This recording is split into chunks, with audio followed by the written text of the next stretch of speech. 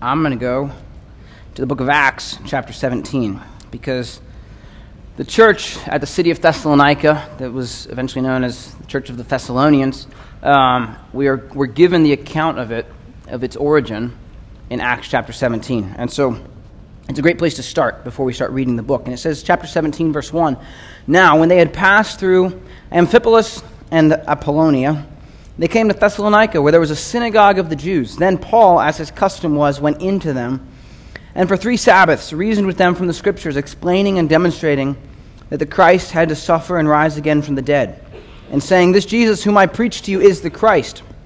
And some of them were persuaded, and a great multitude of the devout Greeks, and not a few of the leading women, joined Paul and Silas.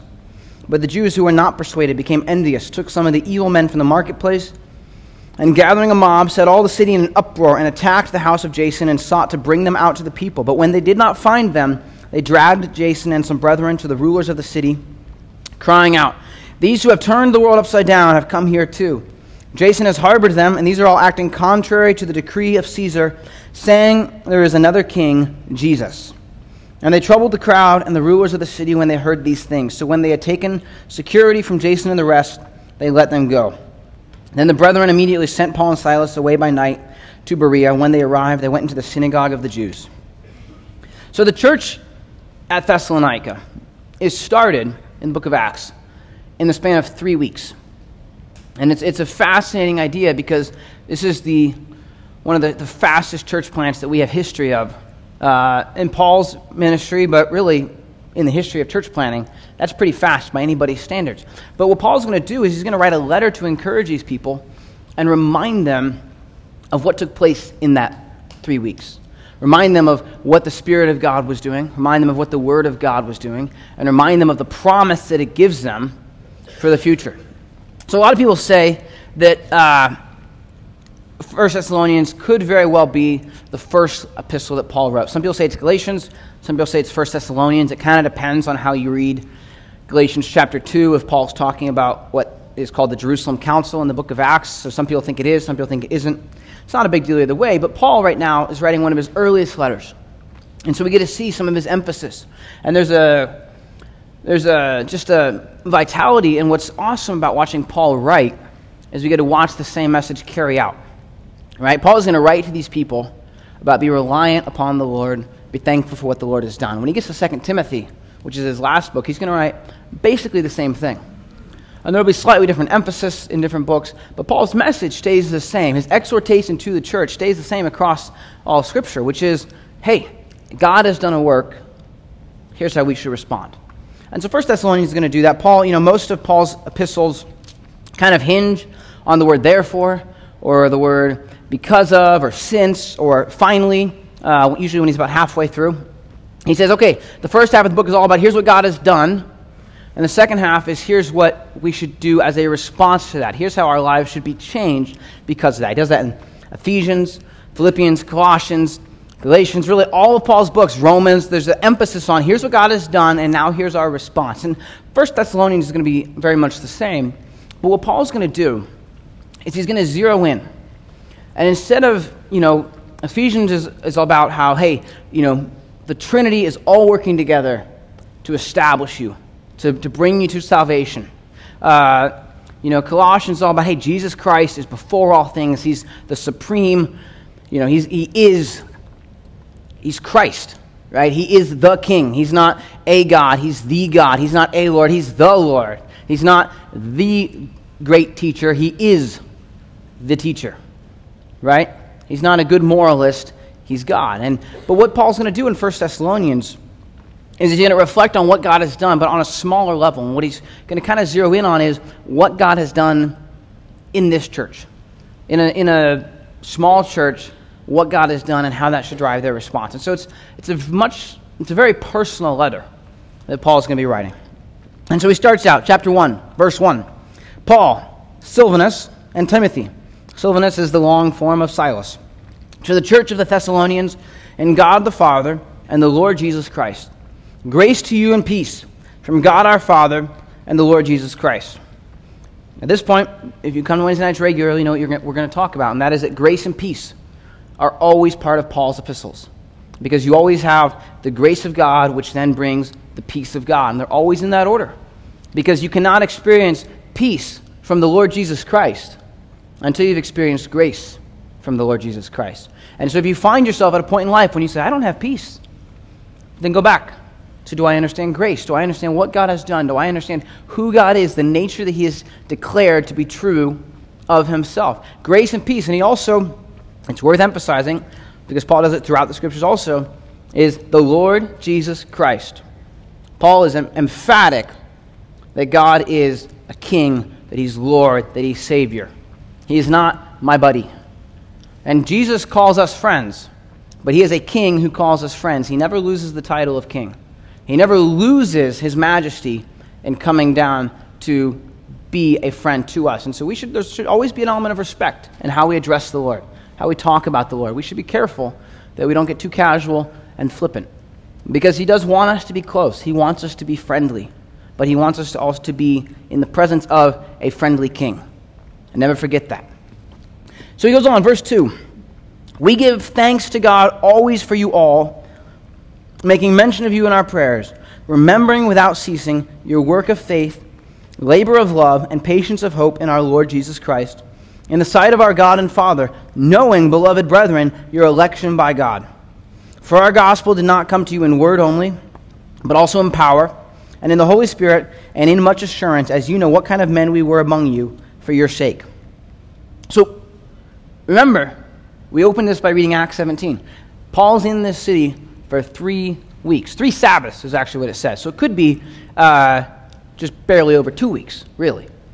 3 Sabbaths. Paul's in this city. And he writes to this church, he says, we give thanks to God for you, because we remember without ceasing your work of faith, your labor of love, and your patience of hope, and that you know your election. In 3 weeks, these people had responded to the gospel, and so they had a work of faith. They believed, and that resulted in a work of action in their life. They loved. They loved because they had been loved, and so that brought a labor in their life. I want to work to love more effectively, and they had a patience of hope. We are hoping for the Lord's return, and we are waiting because he is God, and he can decide the timing. And he also says that we're knowing your election. They know that God has chosen them, and we've said this before when we were in Ephesians. Election, the idea that God elects you, is given to us in the Scripture to be a comforting thought. It's not given to us to be this, well, you know, some people are elected and some people aren't, and so maybe you're not elected. That's not what election is about. Election is about if you have responded to the invitation of Christ. If you're a Christian, you're elected. God chose you, and that should bring you immense comfort, because if God picked you and said, I want you to be a Christian, then he is capable of finishing the work that he started in your life. And so your election is a wonderful thing to hang on to if you're a Christian. It's not a thing to scare us. It's a thing to comfort us. And he says, for our gospel, so they did all these things. They had this work of faith, labor of love, patience of hope. They're confident in their election because, in verse 5, he says, our gospel did not come to you in word only, but also in power and in the Holy Spirit and in much assurance. The word of God did not come as just words on a page, or just words explained by a man with a brilliant intellect, which is what Paul had. The word of God came in power, and it came in the Holy Spirit, and it came in assurance, an understanding, a divine understanding of this is truth. This is real. This is why as a church we put so much emphasis on teaching the word of God, because we believe that it comes with power and with the Holy Spirit and with much assurance. You can't say that about too much else in life, right? If I try and say that about programs, about personalities, about personal charisma, or anything else, none of that holds out in the grand scheme of things. But the Word of God can come in power and in the Holy Spirit and in much assurance. So, there's an emphasis here that these people have responded. Paul is thankful to the Lord because these people have responded to the work that God is doing through his Word, through his Holy Spirit. These people are responding to what is happening. And what has happened is now the birth of a church. These are faithful people that Paul is writing to encourage, who have been discipled for about 3 weeks.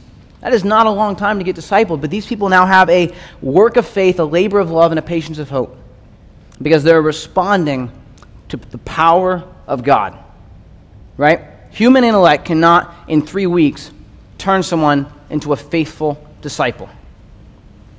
Personal brilliance cannot do it.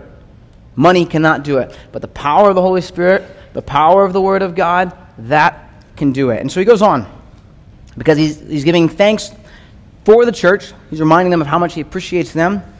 In verse 6, he says, "And you became followers of us and of the Lord, having received the word in much affliction with joy of the Holy Spirit, so that you became examples to all in Macedonia and Achaia who believe. For from you the word of the Lord has sounded forth, not only in Macedonia and Achaia, but also in every place. Your faith toward God has gone out, so that we do not need to say anything. For they themselves declare concerning us what manner of entry we had to you, and how you turned to God to idols. How you turned to God from idols to serve the living and true God, and to wait for his Son from heaven, whom he raised from the dead, even Jesus, who delivers us from the wrath to come." Paul, again, he's just outlining why he's thankful for this church. He says, you received the word in much affliction with joy. Isn't that interesting? This church received the word of God in pain and in joy simultaneously. Paul's in this church for 3 weeks, not because he got a better gig somewhere else, because he was driven out to somewhere else. Okay? The word, it came in power, it came in the Holy Spirit, and it came in pain. It came in affliction. But with that, he says there's joy. And this is really important because, we all like to feel good in life. Okay? Most people don't enjoy being depressed. And even if they want to be depressed, it's because it makes them feel better about how depressed they are and how insensitive the rest of the world is. So it's still kind of backwards getting around to the same idea. But if your goal is to be happy and have great feelings, then you can't have pain and happiness at the same time. But the Holy Spirit brings joy. And that's an entirely different thing. Happiness is based on your circumstances. When something good happens to you and you feel good things about it, that's happiness. But when something bad happens and you have an understanding of, the Lord is still doing a work, and so I find joy in this moment, that's an entirely different thing, and that will carry you through things that happiness won't. If you chase after happiness, it will always leave you empty. If you are looking for joy, it's just a matter of being in the presence of the Lord. And it's a fruit. You don't ever have to manufacture joy. It's a fruit of the Spirit. If a tree is in good soil, it bears fruit. It just happens, right? Trees do not force themselves to bear fruit. They bear fruit as a response to the soil that they're in. If you are in the soil of the Word of God and the soil of the Holy Spirit, your life will bear fruit. Joy will come. You never have to make it happen. So they received the Word with joy and in much affliction. Life is hard, but joy still comes through the Holy Spirit. And he says, "For from you," verse 8, "the word of the Lord has sounded forth." Not only did they receive it, they are now spreading it. This is a joy that is contagious because it's birthed in the Word, in power, and in the Holy Spirit. And that is something that you cannot stop. And he says, your testimony is going out to the whole region. Everybody's being impacted by what has happened to you. And the story of how you turned to God from idols to serve the living and true God and to wait for his Son. You turned from something to someone. You're always serving something or someone. We are worshiping creatures. It's just part of how our bodies are made. We will worship something. And if you turn to God, you are turning away from something. If you turn from God, you are turning to something. So this church had turned to God from idols, and they are waiting for his Son. There's an expectancy of we believe that what God has said is true, and now we are looking forward to getting to watch him fulfill the rest of his promises. Chapter 2, he goes on. He says, "For you yourselves know, brethren, that our coming to you is not in vain. But even after we had suffered before and were spitefully treated in Philippi, and you, as you know, we were bold in our God to speak to you the gospel of God in much conflict. For our exhortation did not come from error or uncleanness, nor was it in deceit." Now, we didn't go back and read it. But if you read Acts 15 and 16 as the lead up to the church getting planted in Thessalonica, you realize Paul didn't have a bad 3 weeks. Paul's having just a bad season of life. Okay, Acts 15 ends with Paul separating from his closest friend in ministry. The guy who originally was the only person who believed that he was telling the truth when he became a Christian.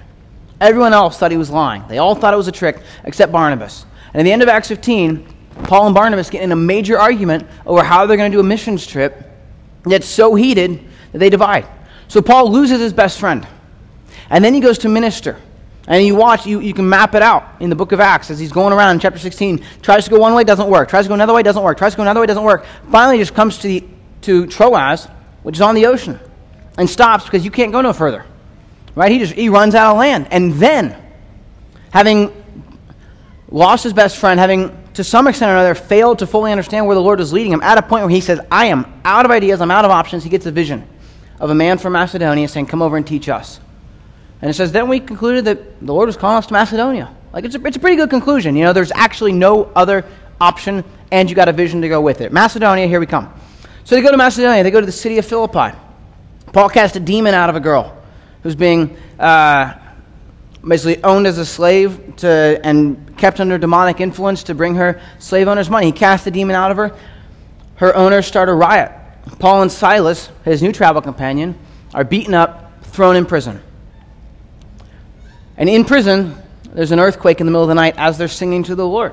And the jailer comes in and he says, what must I do to be saved? And they explain, he becomes the first convert in Macedonia.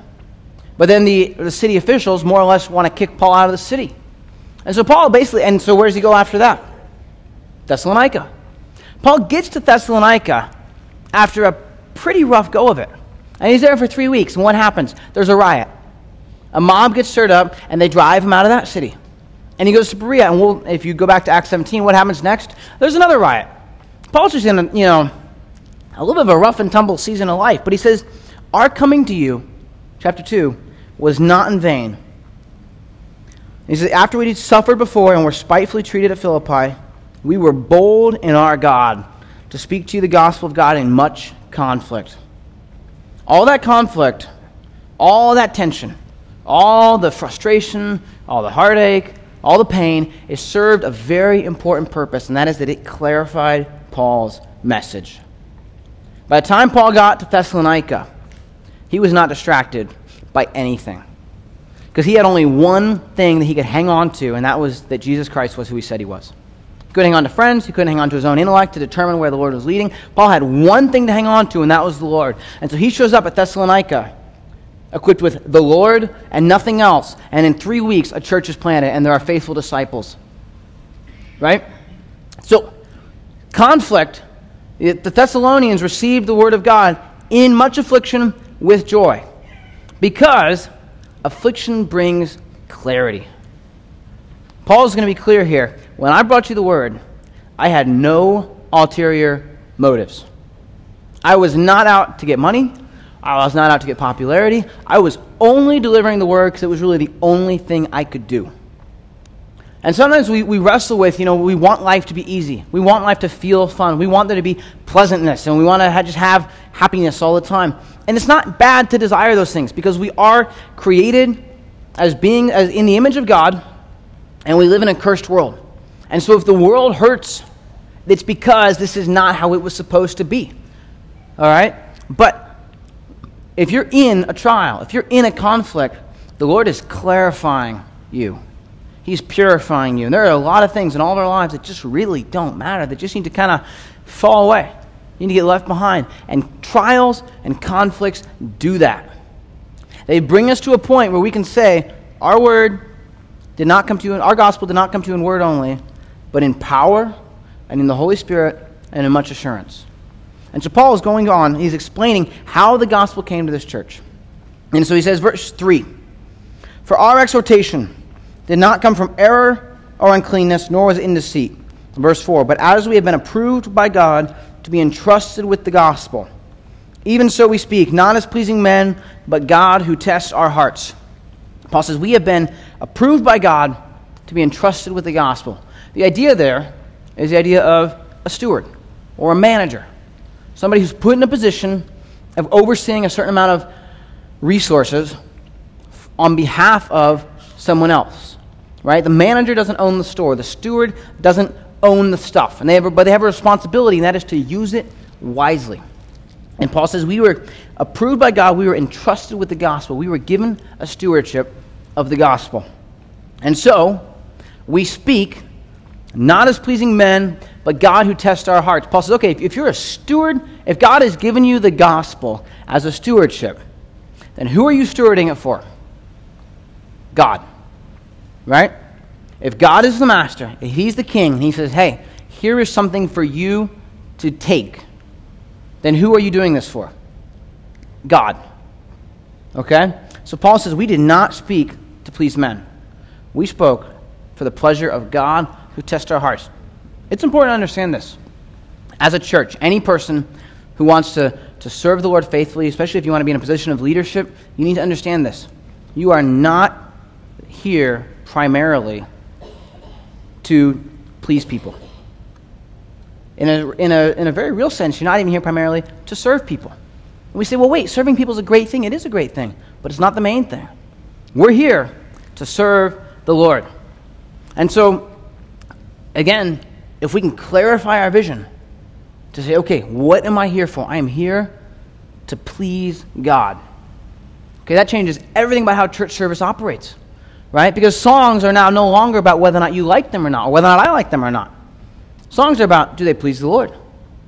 Times of prayer and fellowship are no longer about, do I get to hang out with the people I like? They're about, am I pleasing God with my conversations? Times of studying the Word are not about, how close are we to being finished? They're about, am I pleasing the Lord with the devotion I'm giving to His Word? And there's a huge difference that happens. And when that happens, when that becomes focal for us, that becomes the focal point for us, everything else falls into place. If you are working to please God, then gosh dang it, you are going to love serving people. Because you will find pleasure in pleasing God. Even people who are a pain to serve. But if you're trying to please people, what are you going to do? Man, some people are just not easy to serve, so I'm going to serve people who I like. Right? That's what real ministry is. It's sorting out who you like and who you don't like and trying to stick with the people you like. No. Ministry is I'm going to serve the Lord. And therefore, I want to, if I am managing resources for the boss, for the king, then my responsibility is to see those resources as he sees them. Right? If the owner of the company comes and says, I want us to do this, and the manager says, I don't think that's a good idea, who gets to make the final call? The owner. It really doesn't matter if the manager thinks it's a good idea or a bad idea. His job is to carry out the wishes of the owner, of the boss. And so when we're serving the Lord, hey, the Lord wants you to talk to that person. I don't want to talk to that person. I don't care. It's not your call anymore. It's about what brings pleasure to the Lord. So we're doing this. Paul's giving us an emphasis here. When we came to you, we came as stewards. We came to be faithful to the Lord. Because we were not there to impress you. We weren't there to impress really anybody in the city. We were there to do the will of the Lord. So he's emphasizing they came as stewards.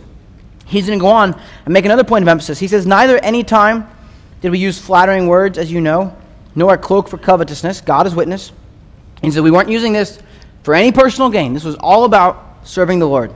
Verse 6, nor did we seek glory from men, either from you or from others, when we might have made demands as apostles of Christ. We had some times when we could have we could have patted our wallets a little bit, but we did not, because our goal was to please the Lord. In verse 7, but we were gentle among you, just as a nursing mother cherishes her own children. So, affectionately longing for you, we were well pleased to impart to you not only the gospel of God, but also our own lives, because you had become dear to us. For you remember, brethren, our labor and toil for laboring night and day, that we might not be a burden to any of you. We preached to you the gospel of God. Paul starts out, he says, we brought the word to you like stewards, or like managers. Now he says, we brought the word to you like mothers. Have you ever noticed that moms just have a particular relationship with their kids that's a little bit unique? Like, nobody else likes your kids as much as you do, right? It's just kind of a fact of life, and we recognize that it's cool. There's all kinds of chemicals happening in your body that are making this work. It's a wonderful thing, but it's very distinct. And Paul says, we brought the word to you like mothers. So we were affectionately longing for you. We wanted to see you grow because you have become dear to us. He says, verse 9, you remember our labor and toil for laboring night and day, that we might not be a burden to any of you. Have you ever noticed that moms, particularly moms of young kids, seem to work day shift and night shift, right? It's not like, okay, I just clocked out, right? It's 8 o'clock p.m. I have been with you since I woke up. I'm checking out. You can take care of yourself for the night. I'm not a mother, okay? Probably won't ever be one. But I don't think that's how it works, right? Now, when does a mom stop caring for her kid? She don't, right? It doesn't end. Once you become a mother, there is a burden of love that goes on that I just can't compute with. But it goes on and it doesn't stop. And so Paul says, hey, we were laboring night and day that we might not be a burden to any of you. Moms don't tell their kids, hey, I need a break. Or at least they probably shouldn't. But don't tell you, let's work with 1-year-olds here, okay? For the sake of mostly staying safe. Why not? 1-year-olds. Moms don't tell their 1-year-olds, I have changed that diaper 4 times today. You're on your own. Right? It just doesn't happen. You can do this. You're a year-old, kid, right? Like, get with the program. Every other human being does this sooner or later. Like, you can do this too. Moms don't really do that. And they don't say, hey, I need you to serve me. A mom's heart is to serve her children. And Paul says that was our heart towards you. We wanted to make sure that we were never a burden to you, never making demands of you. Hey, the church needs to gratify the minister. The church needs to meet the pastor's needs. The church needs to free the pastor up to do important stuff because he's in full-time ministry and the rest of you losers aren't. Paul says that's not what we did. We had a vision to serve you as a mom because we cherished you, because you were dear to us. He says, we preached to you the gospel of God. The gospel came with that heart of nurturing and compassion and wanting to see the church grow. So, they came as stewards, right?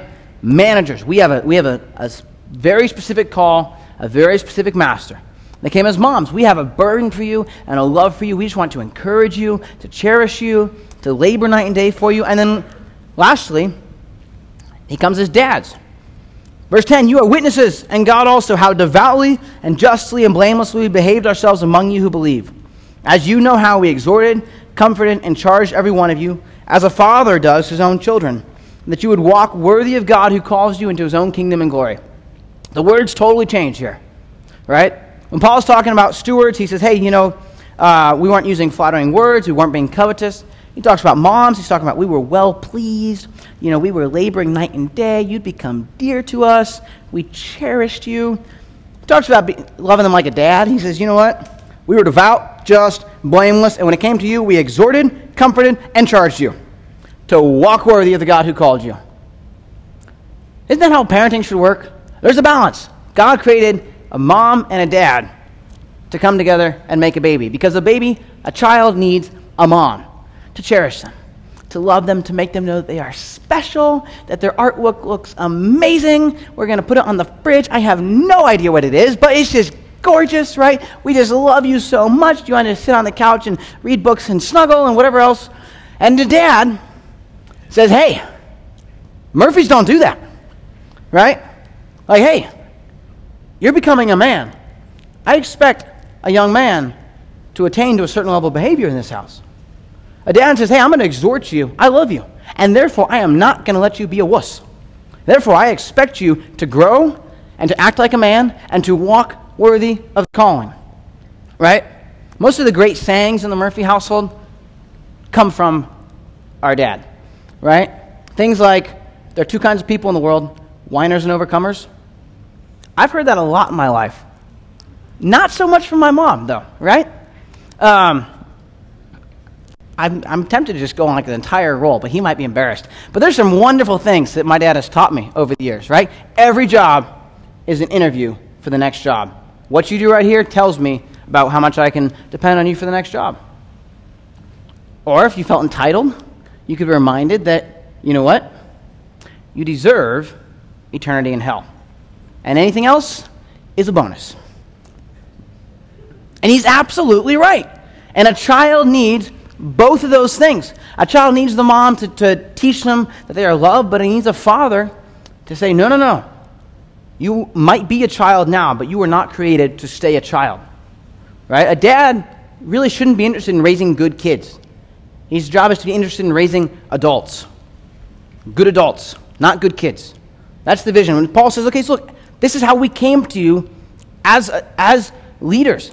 This is our heart for you as the church. Man, we were stewards of the gospel of God. We came and we had a vision, and that was to please the Lord. Our job was not to make you happy. Our job was to do the work that God has sent us to do. We came to you as mothers.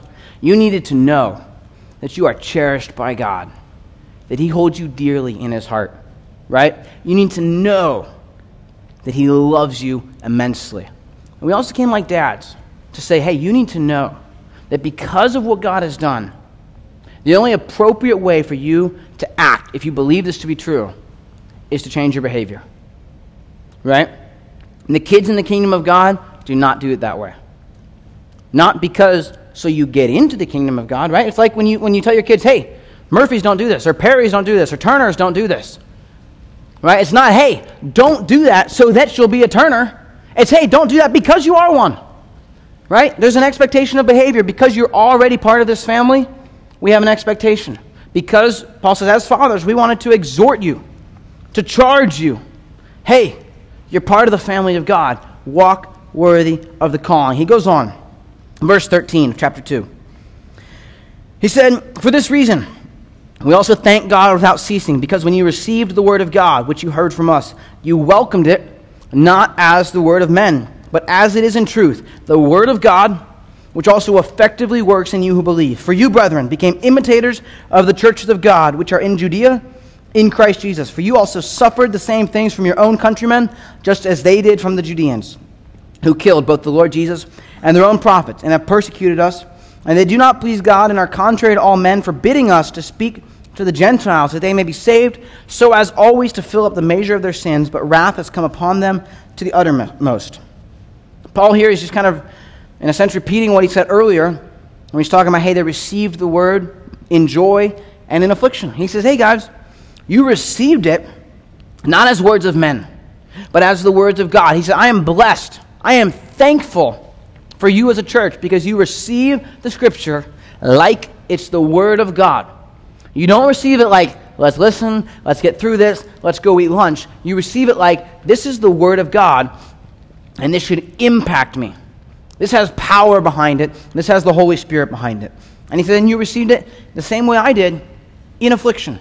You received it with tribulation. It came with hard times, and you still received it. So I'm thankful for you as a church. He's saying, I'm blessed by your conduct. But we, brethren, verse 17, having been taken away from you for a short time in presence, not in heart, endeavored more eagerly to see your face with great desire. Therefore, we wanted to come to you, even I, Paul, time and again, but Satan hindered us. For what is our hope, or joy, or crown of rejoicing? Is it not even you in the presence of our Lord Jesus Christ at his coming? For you are our glory and our joy. This is a really interesting passage here, because he says we wanted to come to you, but Satan hindered us. And sometimes there are branches of Christianity that say, well, you just bind Satan, and you rebuke the devil, and he has no power over you, and you can do whatever you want. And by and large, their arguments tend to be pretty scriptural, okay? But Paul, who I'm going to venture to guess was more spiritual than any person in this room, says, hey, we wanted to come, and Satan hindered us. And he doesn't elaborate what that looks like. He doesn't explain what that was. He doesn't say, hey, we tried to bind him and we couldn't. He doesn't say, hey, it turns out it wasn't the will of God. He doesn't say Satan was more powerful than God. He just makes a statement. And so sometimes it's okay to say, you know what, I'm not really sure how that works, because it seems like the Lord says we have victory, which we do, but somehow or other, the enemy still sometimes slows things down in a way that we don't understand. In Daniel, I think on Sunday, maybe 2 Sundays from now, Daniel's going to be interacting with an angel, and the angel says, hey, you started praying 3 weeks ago, and I started coming, and I had to stop and fight with the prince of Persia, a demonic force, and it slowed me down, but I'm here, right? So how does that work? Paul doesn't elaborate, and so you know what the answer is? Chapter 3, verse 1. Therefore, when we could no longer endure it, we thought it good to be left in Athens alone, and sent Timothy, our brother and minister of God, and our fellow laborer in the gospel of Christ, to establish you and encourage you concerning your faith, that no one should be shaken by these afflictions, for you yourselves know that we are appointed to this. For in fact, we told you before when we were with you that we would suffer tribulation, just as it happened, and you know. For this reason, when I could no longer endure it, I sent to know your faith, lest by some means the tempter had tempted you, and our labor might be in vain. Paul says, I wanted to come in person. I really wanted to come in person. It didn't work out. So, I sent Timothy. And that went, and Timothy came, and he was able to encourage you, and he came back and encouraged us by telling us that you're faithful, by encouraging us in the fact that you are continuing to receive the Word of God in power and in the Holy Spirit and in much assurance, that you are holding fast. And that is such an encouragement, right? Do you know what it's like when you get the chance to catch up with somebody who you haven't seen in a long time, and you kind of, you say hi, but then you have one of those conversations where you're just able to go deep really fast. What has the Lord been doing in your life? What are you excited about doing? What are the opportunities for you to step out in faith that you're not sure about, but you're trusting the Lord for? You meet somebody who's been walking with the Lord for a long time, and you get to have one of those conversations, it's about the most encouraging thing you can have in life, right? When I get to connect, this is why, honestly, sometimes a Christian conference is a great thing. If you've moved around a little bit and you have a chance to go back and catch up with people you haven't seen in a while, and it's, hey, are you still laboring in the Lord? That's awesome. Hey, I'm still laboring in the Lord too. Let's pray for each other. How can I encourage you? How can you encourage me? Keep me updated. And you come back a year later and say, hey, I've been praying for you for a year. How is the Lord working it out? It is an encouragement to hear that someone is being faithful. It's something that we honestly, over time, don't get to hear that often, right? And Paul says, I want you to know as a church that we were encouraged. We were not able to come. There are challenges that have come. I warned you. He said, hey, I told you we would suffer tribulation. I knew this was going to be hard. I knew this was not going to be easy. There's going to be a lot of pain and suffering and heartache along the way. But you guys are holding steady, and I'm blessed, Paul says. Verse 6, but now that Timothy has come to us from you and brought us good news of your faith and love, and that you always have good remembrance of us, greatly desiring to see us, as we also to see you. Therefore, brethren, in all our affliction and distress, we were comforted concerning you by your faith. For now we live, if you stand fast in the Lord.